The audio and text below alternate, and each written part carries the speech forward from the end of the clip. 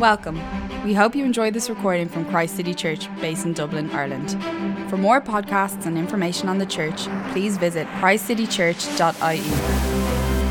Thank you for listening. So reading from 1 Corinthians 7, 6-8 and 25-35. I say this as a concession, not as a command. I wish that all of you were as I am. But each of you has your own gift from God. One has this gift, another has that. Now to the unmarried and the widows I say, it is good for them to stay unmarried, as I do. But if they cannot control themselves, they should marry. For it is better to marry than to burn with passion. Now about the betrothed, I have no command from the Lord, but I give a judgment as one who by the Lord's mercy is trustworthy. Because of the present crisis, I think that it's good for a man to remain as he is. Are you pledged to a woman? Do not seek to be released. Are you free from such a commitment? Do not look for a wife. But if you do marry, you have not sinned. And if a betrothed woman marries, she has not sinned. But those who marry will face many troubles in this life, and I want to spare you this. What I mean, brothers and sisters, is that the time is short. From now on, those who have wives should live as if they do not. Those who mourn, as if they did not. Those who are happy, as if they were not. Those who buy something, as if it were not theirs to keep. Those who use the things of the world, as if not engrossed in them. For this world, in its present form, is passing away. I would like you to be free from concern. An unmarried man is concerned about the Lord's affairs, how he can please the Lord. But a married man is concerned about the affairs of this world, how he can please his wife, and his interests are divided. An unmarried woman or betrothed woman is concerned about the Lord's affairs. Her aim is to be devoted to the Lord in both body and spirit. But a married woman is concerned about the affairs of this world, how she can please her husband. I am saying this for your own good, not to restrict you, but that you may live in a right way, in undivided devotion to the Lord. So you're all very welcome. Today we're looking at a vision for singleness, or being single like Jesus. Leanne already used this quote, and I set the talk up from last week. Chris Rock famously said, do you want to be single and lonely, or married and bored? And what we're trying to do in the whole series is say, this is the message our culture says about sex and relationships. Let's tell you a way better story. And we have lost the real sort of confidence as Christians in the historical biblical views of sex and relationships that God has given us in the scriptures. And we feel nervous because our culture gives such a different message. And we're saying, no, we've got a better message. And let's get back to the heart of this better message. We're not stuck with this rock and a hard place, that if I get married, it's all kinds of sacrifices and costs and commitments and boredom, and my spouse will no longer bring joy to my life. And if I'm single, that I'm lonely and unfulfilled. We want to challenge that assumption. You see, what's interesting, our culture is so obsessed with sex and relationships, but we're lost. So the challenge for people today is they don't want to make the decisions to narrow down their choices in life. You know, we're paralyzed by choice. We want to stay free. And so there was an interesting TED Talk, if you're into TED Talks, talking about, from this lady called Meg Jay, talking about the 30 is not the new 20. And she talks about how the average 20-year-old, particularly men, are putting off decisions that previous generations had made in their 20s. And now that a lot of young people don't want to make those decisions. They don't want to be responsible for their lives. They don't want to narrow down their choices. They don't want to leave their childish ways behind. They want to remain independent. They want to remain free, without realizing they're often hurting people around them and kind of delaying their life. And so the 30 is now the new 20. You sort of put off all those decisions. And so our culture's obsessed with sex and relationships, but we have in a bit of a crisis. If I'm single, I'm lonely, and if I'm married, I'm bored. Last week I said, no, if you're married, this is an amazing vision the Bible gives of helping one another in this spiritual friendship become like Jesus and help the world come to know Jesus. And today we're going to think about singleness. Singleness is not this about keeping independence. Man, what a terrible vision for singleness. Singleness isn't, I'm going to keep my independence and remain selfish and immature. If you want to keep your independence, that's what that kind of decision is. And it's not subhuman. It's not grim. It doesn't have to be unfulfilled. It's not like I'm in this hopeless state as I wait for marriage, as if singleness hasn't got a value. One person put it like this. many experience their single status as a burden, a wasteful holding pattern before finding someone and getting on with real life. For many people, singleness has become a strong identity, but without a sense of vocation. And the Bible says singleness should be a strong identity with a huge sense of vocation, a huge sense of calling. So singleness, we're going to see today again, is like marriage, is about knowing Jesus more, sharing Jesus more, becoming more like him, witnessing to the satisfaction and union we have with him, and joining God's adventure of bringing that wholeness and satisfaction that he brings into the lives of others. Now, the obvious question is, Steve, why are you, a married man, doing a talk on singleness? Good question. You don't know anything of my pain. You don't know any of my wrestling, my loneliness, my hurting, my anxiety about the future, my anger at God. You don't understand. How dare you give a talk? And that's a good challenge, and we will look for a single person, and there wasn't one to give the talk. So I'm doing it here. But afterwards, Louisa's going to do a Q&A about her experience of being single. So let me give you 20 minutes on the principles of the scripture, which we can all get our heads around, and then Louisa will come and unpack it and what it looks for her life and how she trusts God and how she makes wise decisions. So 1 Corinthians 7 is the longest treatment in the Bible on singleness, and it's a complicated passage. It was written by a single man, the Apostle Paul, following in the footsteps of a single man, Jesus, the most relationally filled man that has ever lived on this earth. The most satisfied man that's ever walked the earth was a single man, Jesus. And so Paul uses a phrase that is totally unheard of in his culture. He says this, I say this as a concession. He's writing to a church in Corinth, and there's a crisis going on, and it's causing lots of pressures. And in essence, the marrieds want to be single, and the singles want to be married. That's the simplest way to understand the background to 1 Corinthians 7. So someone going, I'm single, I just want to be married. Someone going, I'm married, I just want to be single. And Paul says, hey, calm down, stay where you are. And he says this, I say this as a concession, not a command. I wish all of you that I were as I am, Paul's single, but each of you has your own gift from God. One has this gift, another has that. What Paul did here, what Jesus modeled in his own life, is that singleness is not subhuman, lesser state where you're destined to loneliness, mediocrity, or independence and immaturity. It is in fact, you see the word? Do you see it? A gift. Now I'm sure many of you are going, singleness is a gift? And they thought that in the ancient world too, and we'll come to why. There's a lady called Paige Benton Brown. She wrote this brilliant article. Google it. Brilliant article. Singled out by God for good. And she says, a lot of in Christian circles, she says there's a lot of bad reasons, a lot of why people say you're single. So one of them is that, she says, as soon as you're satisfied with God alone, he'll bring someone special into your life. As if it was God's blessing that, once you're satisfied in him, then you'll be ready for marriage. And she says, no. She says, you're too picky, as though God is frustrated with your fickle whims and needs broader parameters to work with. Or she says, as a single, you can't commit wholeheartedly to the Lord's work, as though God requires emotional martyrs to do his work, of which marriage must be no part. And fourthly, she says, bad reasons she's heard, is because you can marry someone wonderful. Before you can marry someone wonderful, the Lord has to make you someone wonderful. One of those cheesy lines. You want to punch that person? As though God grants marriage as a second blessing to satisfactory sanctification, like holiness. And so what she says is, and they're just four she gives. Like, we often give wrong answers as to why people are single and what singleness means. And it ends up being this deprived state for people not fully formed for marriage. It's plan B for the Christian life. So she concludes this from 1 Corinthians 7.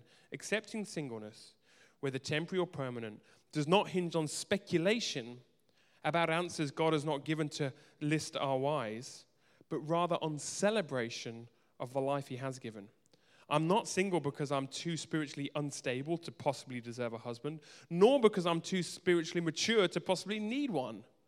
I'm single because God is so abundantly good to me, because this is best for me. Another lady, Carolyn McCauley, puts it like this. Ultimately, we're single because that's God's will for us right now. It's a gift. It's not because we're too old, too fat, too skinny, too tall, too short, too quiet, too loud, too smart, too simple, too demanding, or too anything else. It's not wholly because of past failures or sin tendencies. It's not because we're one race when many of the men around us are of another. It's not because the men we know lean towards passive temperance. It's not because there are more women in the church I go to than men. Though perhaps these seem like valid reasons, they don't trump God's will. One look at marriages we know, or the ones announced in the newspaper, will assure us that these factors are present in many people's lives, and they still got married. We are single today because God apportioned us today singleness as a gift. So the Bible says singleness is a gift from God, and any gift from God, who's a good father, is not to hurt us, but to bless us. It's not to make us miserable, but to give us joy. It's not an expression of harshness, but an expression of goodness. Now, like the modern world, the ancient world heard this idea of singleness as a gift. It would have been a shock. As I said, Jesus, a single man, most relationally and full man that ever lived, and Paul wrote this passage in Corinth to the church in Corinth, was a single man. And when they said singleness was a gift, it was countercultural. Ancient religions and cultures made an absolute out of family and bearing children. Without family, without children, there is no honor. There is no lasting significance or legacy without leaving heirs. That's the ancient worldview. Without children, you essentially vanish. You have no future. Without children, there's no hope, and you're to live a single life is to be full of shame. If you know this, I encourage you to read it. 4 beautiful chapters, the book of Ruth. Amazing, about 2 single women, Naomi and Ruth. And Naomi's husband had died, and her 2 sons have died, and so she's not going to have any heirs, and she has this life of shame and challenge ahead of her, and she calls herself bitter as a result. She's living in that Jewish and ancient worldview, going, I have no hope for the future because I have no heirs. And Ruth and Boaz come to the rescue, if you know the story. A future without children was a future without hope. Barrenness was part of shame for an ancient Jewish lady. And the pressure in the first century was no less in the Roman culture. Believe it or not, Caesar Augustus actually had widows fined if they failed to marry within 2 years. But the church in the first century sustained poor widows, 1 Timothy 3 and 4 and 5, allowing them the choice as to whether they should marry or not, because singleness was a gift, just as marriage was a gift. And so a theologian I quoted last week, Stanley Hauerwas, argues that Christianity was the first religion that held up singleness as a viable way of life. The fact that the founder was single and the most true human that ever lived was utterly shocking. So why did the church hold this view that singleness was a gift? Look what Paul says. I'll read it again. Are you pledged to a woman? This is this idea that they're trying to get out of their situation. Do not seek to be released. Are you free from such commitment? Do not look for a wife. But if you do marry, you've not sinned. And if a betrothed woman marries, she has not sinned. But those who marry will face many troubles in this life. And I want to spare you from this. What I mean, brothers and sisters, is that the time is short. He's putting life in its context of eternity. From now on, those who have wives should live as if they do not, those who mourn as if they did not, those who are happy as if they are not, those who buy something as if it was not theirs to keep, those who use the things of this world as if they're not engrossed in them. For this world in its present form is passing away. Paul teaches what theologians call the now and not yet of the kingdom of God. It's hugely important to get your head around this. The kingdom of God has come in the person of Jesus. He was the king, and he's brought God's kingdom. He's inaugurated it. And so there's healing, there's wholeness, there's forgiveness, there's a relationship with Christ. There can be physical healing in this world. There can be all kinds of things. But in Christ, we have received a new kingdom of wholeness and blessing and justice. And you enter the kingdom by repentance and faith and by proclaiming Jesus as king. But the kingdom is not yet as well. In that there's still suffering, there's still death, there's still pain. The passage that Leanne read, Revelation 21, hasn't become a reality. There's still tears of sadness. There's loneliness and evil. There's still pretenders to the throne who are trying to kick Jesus off. There's still darkness to fight. One day when Jesus comes again, Leanne read the passage, justice will finally be over the whole earth. Darkness will end. Evil will be destroyed. Death will be destroyed. And when that day comes, it says the glory of God is going to cover the whole earth as the waters cover the sea. And the kingdom that we experience in part now is going to be one day in full, and it's going to be glorious, and it's going to be forever, and there'll be no more crying, and no more weeping, and no more loneliness, and no more death and decay. So the kingdom is now and not yet. We live in the now and not yet. It's come now, but it's not come fully. It's not here yet, but we have part of it. And the Bible, the New Testament says the Holy Spirit is our down payment, our deposit of all that's to come. So we now can taste and enter and sense the wonders of this kingdom, and we get moments of utter joy and peace and clarity and relational richness through the church. And we go, I'm getting a glimpse. It's just a glimpse, but I'm getting a glimpse. This kingdom is beautiful. I can't wait for it to be full one day. And in our bodies, you know, when we experience death, you say, I want a body that doesn't die. And God says, yeah, that's coming. So we live in the overlap of the ages. The present evil age, which is passing but not fully past, and the kingdom of God, which has come but not fully come. And our job now is to spread the kingdom of God on earth before the day of Christ's return. That's the job of the church. Okay, big picture theology. Zoom in, singleness. What does it mean to be single in the overlap of the ages, the now and not yet of the kingdom? It means this: don't be engrossed in the things of this world. Actually, it's the same for married people. Like, don't ever have all your hope in this world, Paul says. That's what he's talking about. He says, like, don't get so lost in it. Don't lose your perspective. This world is passing, and there's a new one that's coming. Singleness and marriage are good conditions to be in if you understand the overlap of the ages, because you can be useful. So Tim Keller puts it like this: we should be neither overly elated by getting married, nor overly disappointed by not being so. Because Christ is the only spouse that can truly fulfill us, and God's family the only family that will truly embrace and satisfy us. So the New Testament therefore holds up marriage and singleness as a wonderful gift from God to be used for his purposes in the overlap of the ages. But it also de-idolizes both and says, for those that are making an idol out of marriage, it says, no, one day you're not going to have earthly marriage. Your earthly marriage is going to be replaced by the marriage. That was last week's talk. And for those that are single and maybe make independence an idol, it reminds us, no, your singleness is to be used for good, and one day, and even now in part, you are married to Christ, and that union with Christ will one day be fully experienced. So for Christian women in the first century who remained single into adult life, and men, they were bearing testimony that God, not family, was their hope. That Jesus, not a husband or a spouse, was their future security, significance, and joy. And they believed that God would guarantee their future, first by giving them the church, the truest family, so they never lacked brothers, sisters, fathers, mothers, aunties, uncle.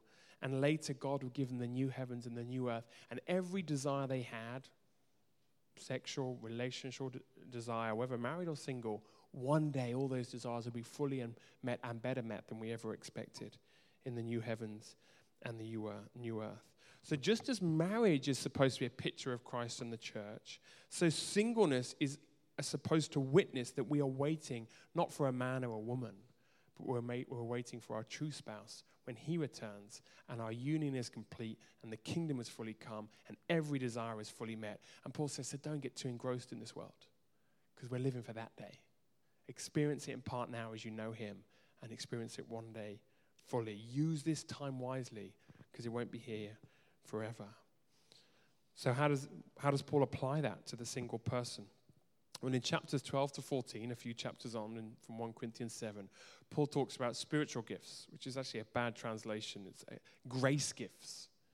The idea is more on the giver and his grace rather than the gift, and the gifts that have been freely given. And so Carolyn McCulley says this: it's not a gift, talking about singleness, it's not a gift that we're to spend time trying to identify, that we should worry about having. If we're single, we have the gift of singleness graciously given. How we feel about it, do I like being single? Do I desire marriage? Is not part of the equation. The emphasis here is on the gracious God who gives good gifts and ultimately on his purposes. And as you read the rest of 1 Corinthians about gifts from God, they're to be used. Whatever your gift is, don't get worried like, think about how you can give it, and think of the giver who's given it you for a reason. And so Paul goes on to talk about unique opportunities that single people have, that married people don't have, for building up the kingdom of God. I won't read the whole passage again, but he talks about how, if you're a married person, you're kind of divided in your loyalty, and there can be hindrances to doing things. But if you're single, you can be fully devoted to God, and there can be no hindrances there. Now, of course, a healthy marriage should have a sense of together on the front foot, but it's complicated still. Whereas a singleness, you take out that complication. You don't have to be concerned with what your spouse wants or needs. You can just be concerned about what God wants. There's undivided attention to God. There's flexibility that a married person doesn't have in terms of time and resources. So do you see the emphasis that Paul wants a single man, following in the footsteps of a single man, says, how can you use the gift you've been given now, singleness, to help others? Paul is not talking about some stress-free state. Paul may have experienced what we call today an emotional struggle with his singleness. He might have wanted to be married, but he knew he had to capitalize on the gift that he had been given in that moment. Tim Keller summarizes like this: consider then that the single calling Paul speaks of is neither a condition without any struggle, nor, on the other hand, an experience of misery. It is fruitfulness in life and ministry through the single state. What is the gift of singleness? Fruitfulness in life and ministry through the single state. Now, since God gives most people the gift of marriage, eventually, not all, some people are called to a life of singleness. Most are called for a temporary time of singleness. It's not wrong to seek marriage. It's not something we should despise. You should not, therefore, have to exclude it from your prayers if you have been given the gift of singleness right now. Again, the book of Ruth. You've got this man Boaz, a man of integrity and a man of generosity, who uses his singleness magnificently. He makes a load of money, he has a really great job, he employs as many people, and he cares for the poor, and he treats his workers right. And he obviously uses singleness very effectively.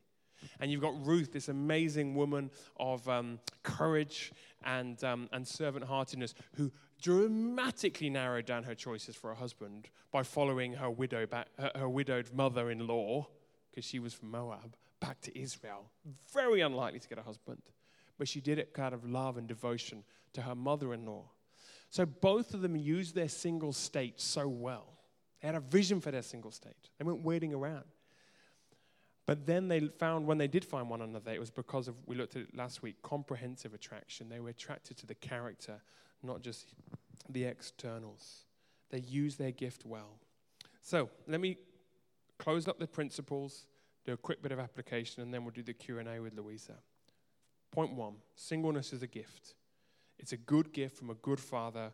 For now, it's what he desires for you. 2, the context of the gift is the now and the not yet of the kingdom of God. We're not to make an idol out of marriage, nor out of singleness. We're to put our hope in God and our union with Jesus, which is in part now and one day fully. If you're married, you're going to be single, earthly wise. If you're single, you already are married and one day fully. It's a gift. The context is the overlap of the ages. The focus of the gift is fruitfulness in life and ministry, because you have an undivided attention to your heavenly spouse. You can serve his purposes on earth. The timing of the gift is today. Today, if you are single, it's the gift you've been given. And seek first his kingdom. It's not wrong to desire marriage or look for it, but while you are single, serve his purposes.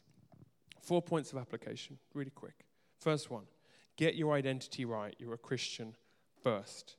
In that great article, Paige Benton puts it like this: am I a Christian single or a single Christian? The discrepancy in grammatical construction may be somewhat subtle, but the difference in mindset is profound. Which word is determinative and which word is descriptive? You see, we singles are chronic amnesiacs. We forget who we are. We forget whose we are. I am a single Christian. My identity is not found in my marital status, but my redemptive status. I love that. My identity is not found in my marital status, but my redemptive status. I'm one of the haves, not one of the have-nots. So for each of us, you're Christian before you're black or you're white. You're Christian before you're American or European. You're Christian before you're Irish or English or wherever else. You're Christian before you're married and you're single. We're Christian first. That's our identity. Jesus is our satisfaction and our joy and our hope. Remember your identity always, for singles and marrieds. Secondly, lean into the family. One of the signs that you're in a family or in a deep friendship, and we talked about friendship 3 weeks ago, is that someone says to you, I've got your back. You need something, I've got your back. You need someone to cry on, I've got your back. You need to move house, I've got your back. You need to talk, I've got your back. Something happens to you, financial difficulties, moving house, getting ill, I've got your back. The church should be a bunch of people that say to one another, I've got your back. I don't know what the next 5 years is going to hold, but if we're in the same church, we're going to say to each other, I'm with you, I'm for you. Let's fight together. If you need someone to fight for you, I will. And so that's why we prioritize city groups and life groups. Relationships can take time. They can take time to form that depth, but persevere. We want the church here to be a family, and we want you to lean into it. We want this church to become to be a church where there is cross-gender enrichment. That I have brothers and sisters who know me, love me, care for me, look after me, speak truth to me, surprise me, pray for me, cook for me, challenge me, confront me, share their chocolate with me, a whole lot more. I want you to do that to me, and I hope you want me to do that to you, and I hope we do that for one another. My relational needs are met in Christ and his family as much as they are in my marriage. The church is a place where we are relationally full as we learn and discover and get to know one another. As I said, it can take time. That's why you've got to invest. Go back and revisit the talk on friendship I did a few weeks ago. So there's an application for those that are married. Just an application. If you are married, search out singles. Invite them over. Have them for dinner. Take them out when you go out as a family. Get them playing with your kids. Find out what they like to do. If you're in a relationship and you may not be married, don't get lost in the selfishness of your infatuation with one another. Use your relationship for the kingdom. Use your marriage for the kingdom. Of course, marriage has to have moments and relationships where you spend time with one another, but that's only some of the time. Use your relationship to bless others and to have singles over and to love them and to feed them and to get their advice and to take them on holiday, all kinds of things. Let's be a church that welcomes and blesses those, whether we're married or single. Thirdly, seek opportunities to serve. If you are single, this is probably what the gift is primarily about. You have time and resources that a married person won't have. Fruitfulness in life and ministry. So ask yourself the question, what can I do as a single person that a married person might not be able to do because they're married? What can I do that maybe a married person can't do or they might find hard to do because they're married, but as a single person, I can actually do it? Where am I gifted and what passions do I have and what time does my singleness give me? Not to waste it on myself, but to serve God's purposes on earth. Pursue it, love God, bless others, build the church, extend the kingdom, use your gift wisely and well. And fourthly, seek marriage if you desire it and want it. I said this in last week's talk. You know, it's fine to ask God for a marriage partner. It's fine to say, God, this is what I would like. Ruth and Boaz, again, are great examples. You know, Ruth clearly wanted a husband, and eventually God provided one for her. But never make marriage ultimate. Make Jesus ultimate. The best bit of advice I got when I was a single guy was run as fast as you can towards Jesus and see who's running alongside, which is kind of the heart of spiritual friendship, right? Run towards Jesus, and he's your common point of interest. And look, who's next to me? And find him to be your true spouse. And if you do want to seek marriage, again, Ruth and Boaz, they had a vision for singleness. They used their singleness brilliantly. Keep that. They looked for that comprehensive attraction in one another of spiritual friendship, of inner beauty, not just external beauty. They didn't rush in. If you know the story, they really didn't rush in. They had to delay it. So don't rush in. Keep yourself sexually pure and wait till the relationship has been tested by challenges and time. Fourthly, invite the church family to input if you want to get married. Ensure friends are giving you advice on who you're dating and you're getting good people to input you. Tim and Kathy Keller put it like this: our personal experience is too easily skewed. The church community has many married people in it who have much wisdom for single people to hear. Singles should get community input at every step of the way in seeking marriage. Don't make such a huge decision without having an honest conversation with a few good Christian friends. And fifthly, don't fear commitment.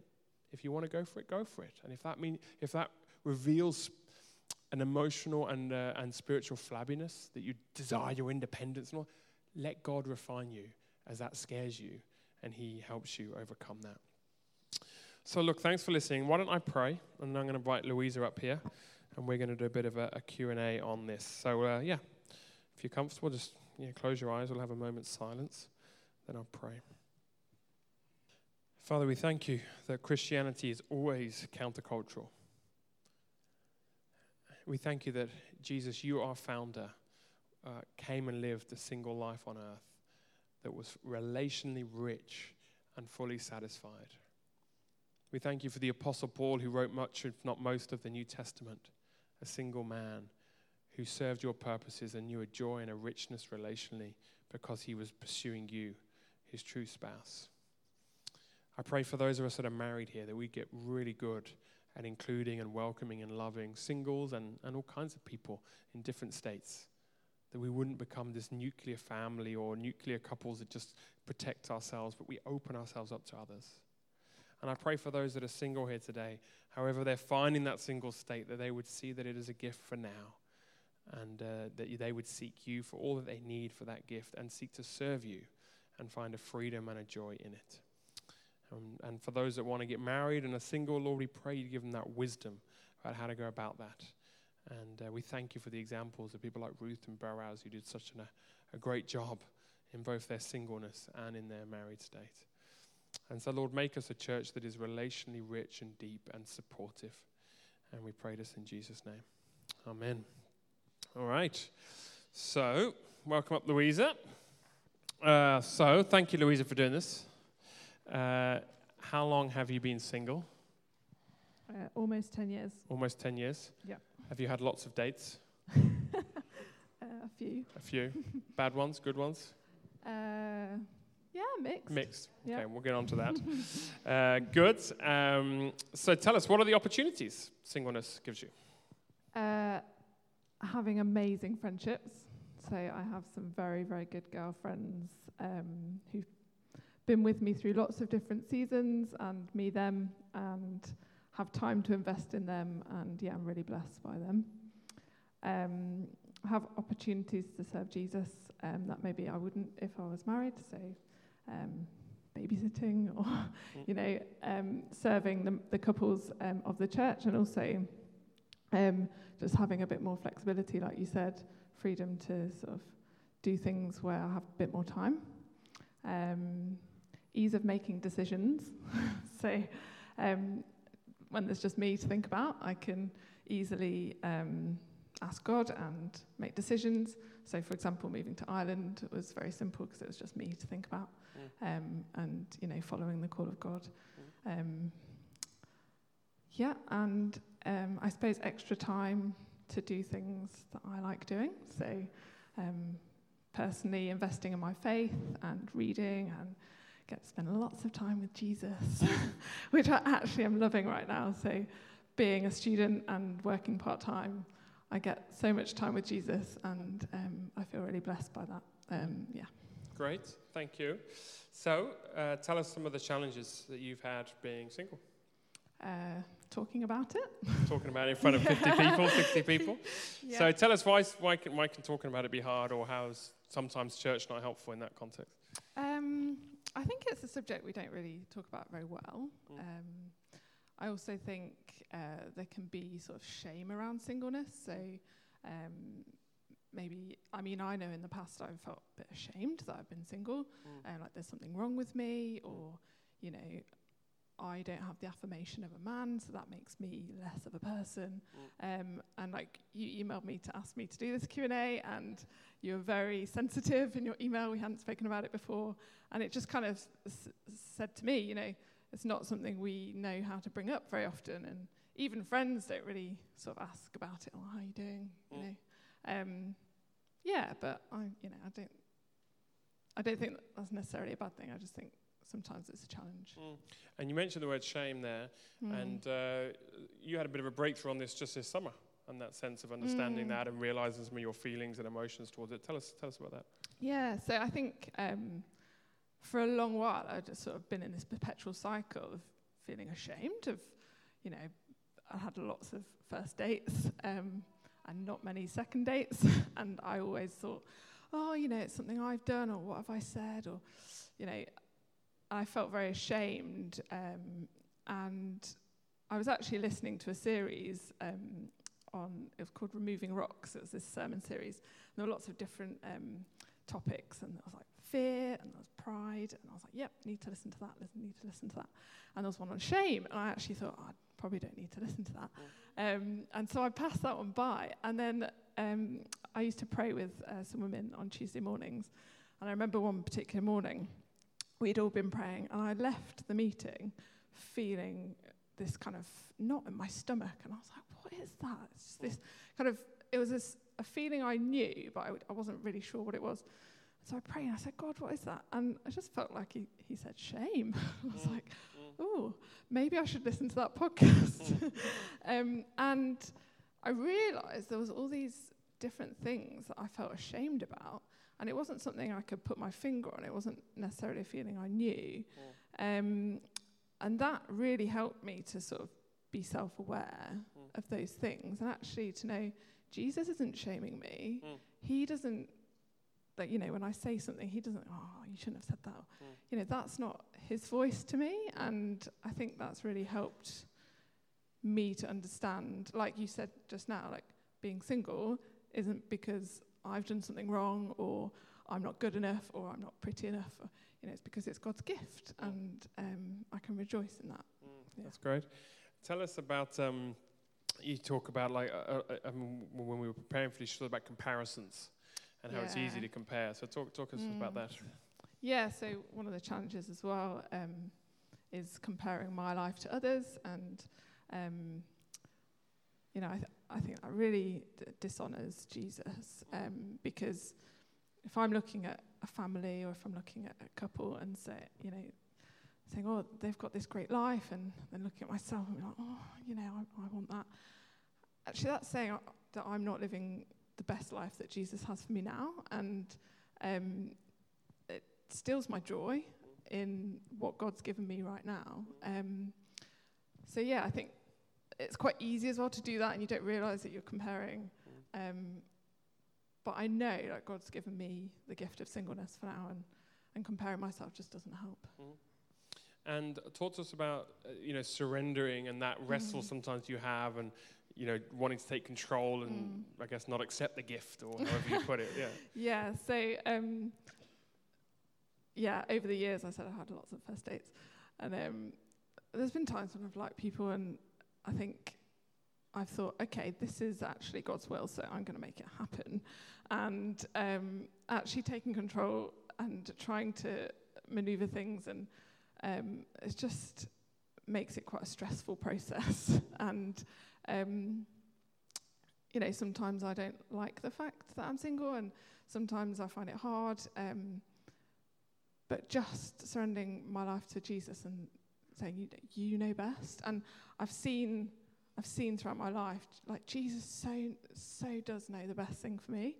And I feel so privileged that he's got me on this journey, and I can look back now, and I'm so thankful that, a lot of those first dates didn't turn into second dates. I'm so thankful that he's brought me to Ireland, and that he's given me work to do here, and I can, I can serve him in the way that I can now, because I'm single.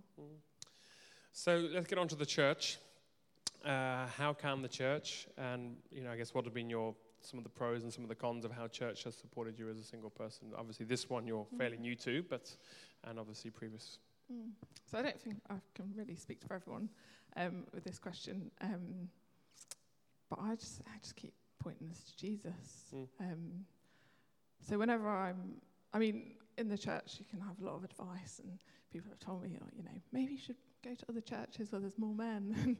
Maybe you should go online dating. Or, I don't necessarily think there's anything wrong with online dating or whatever, or trying to make it happen. But I just feel like the best thing that you can do as a church is point us to Jesus, and just show us that he is my treasure, and he's the one that will ultimately satisfy me. And actually, when I'm looking at Jesus, the things that the world tries to put on me, the things that the world says, oh, you're single and lonely and you're rubbish if you're single.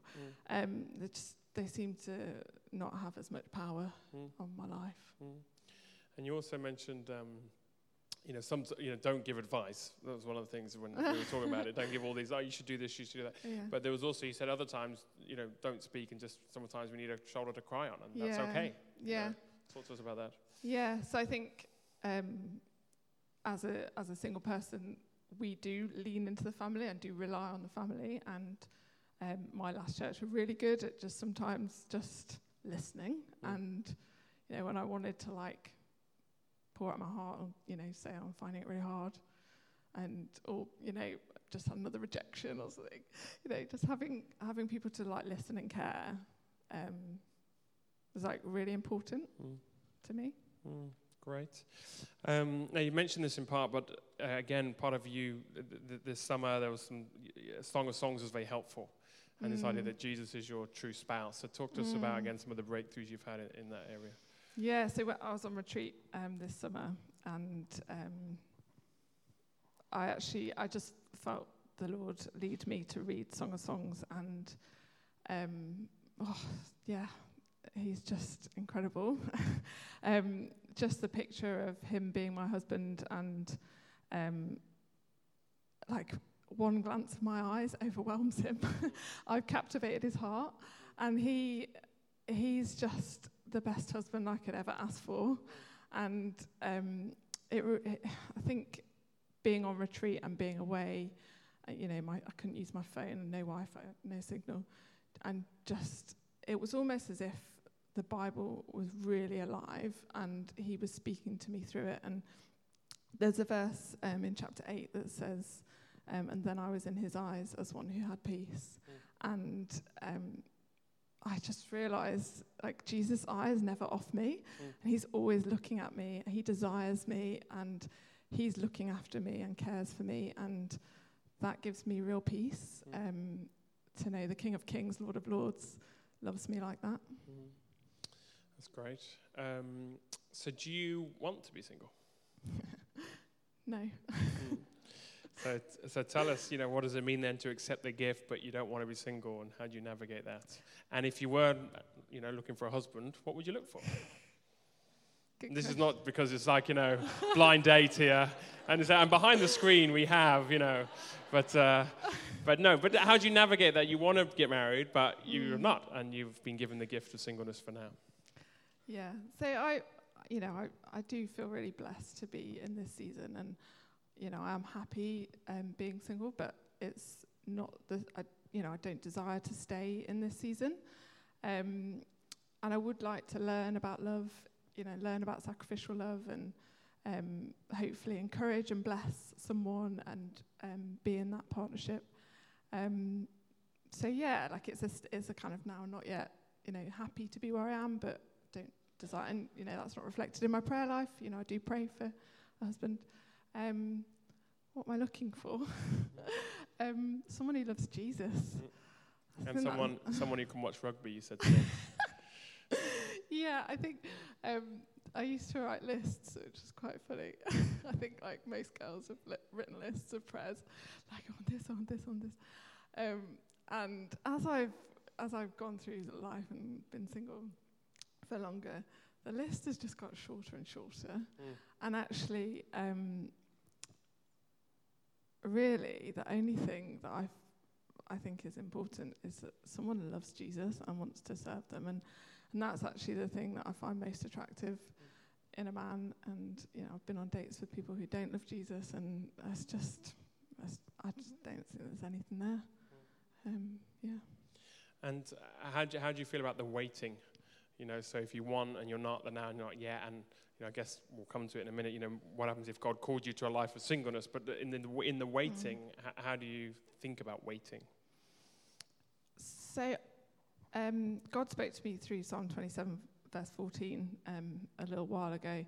It says, "Wait for the Lord, be strong, and let your heart take courage. Wait for the Lord." And he really spoke to me and showed me that waiting is actually really courageous, that it's not something passive that, our culture says, grab life by the hand. You can only make life what you want it to be. And actually waiting on the Lord is a courageous thing, and trusting him for my life, and I really took courage from that. And also just that I can rest in this time and not feel like I have to control it and take it into my own hands. So if God called you to a life of singleness, how do you feel about that? There have actually been times where I've been so in love with Jesus. I was thinking a man would be a really unnecessary distraction. I actually, like I said, I prayed with these women on Tuesday mornings, and there was one woman who would always pray for a husband for me, and she was wonderful. And on one Sunday morning, I was so filled with the Holy Spirit and just so in love with Jesus. I went up to her and I was like, Brenda, I think we've been praying for the wrong thing. And, there have been times where I've been so wrapped in his love, like in the summer as well. But I do know that I think I would find that hard, and it would be quite a difficult path to walk if that was a permanent thing. But I do know that he would help me with that, and he would give me real joy in that time.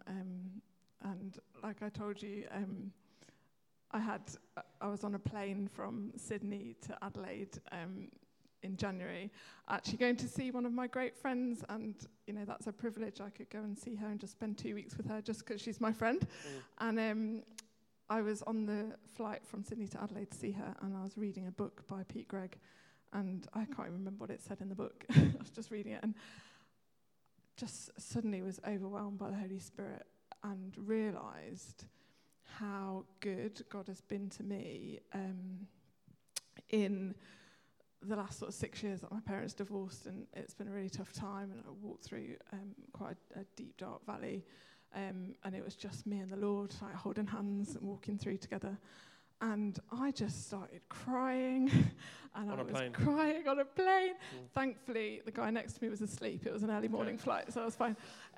And because my friend that I was going to see, she'd had similar difficulties with her family, and I just realised in that moment how good God had been to me, giving me a deep valley to walk through, knowing that I could, and in that time it brought me closer to him. And I said to him that I was like, God, if you want to give me another 5 years of hard valleys to walk through, I'll take it. I just want to know you. And actually, it's the biggest blessing to be on a journey with God. And, through those hard times, he really does give us joy. And so, if my heart's desire wasn't met, and if God's plan for me is to be single, I just know that there would be much joy in that. Oh, man. Wow, should we give her a big round of applause? Thank you. That's great. Louise is going to finish our service by praying for us all, and then we're going to games night, so go for it. Thank you, Lord, for being Lord. Holy Spirit, we just want to praise you. We just praise you for being God and for being Lord over our lives. I pray that you would come and be with us now and speak to our hearts, whether we're married or single, Lord.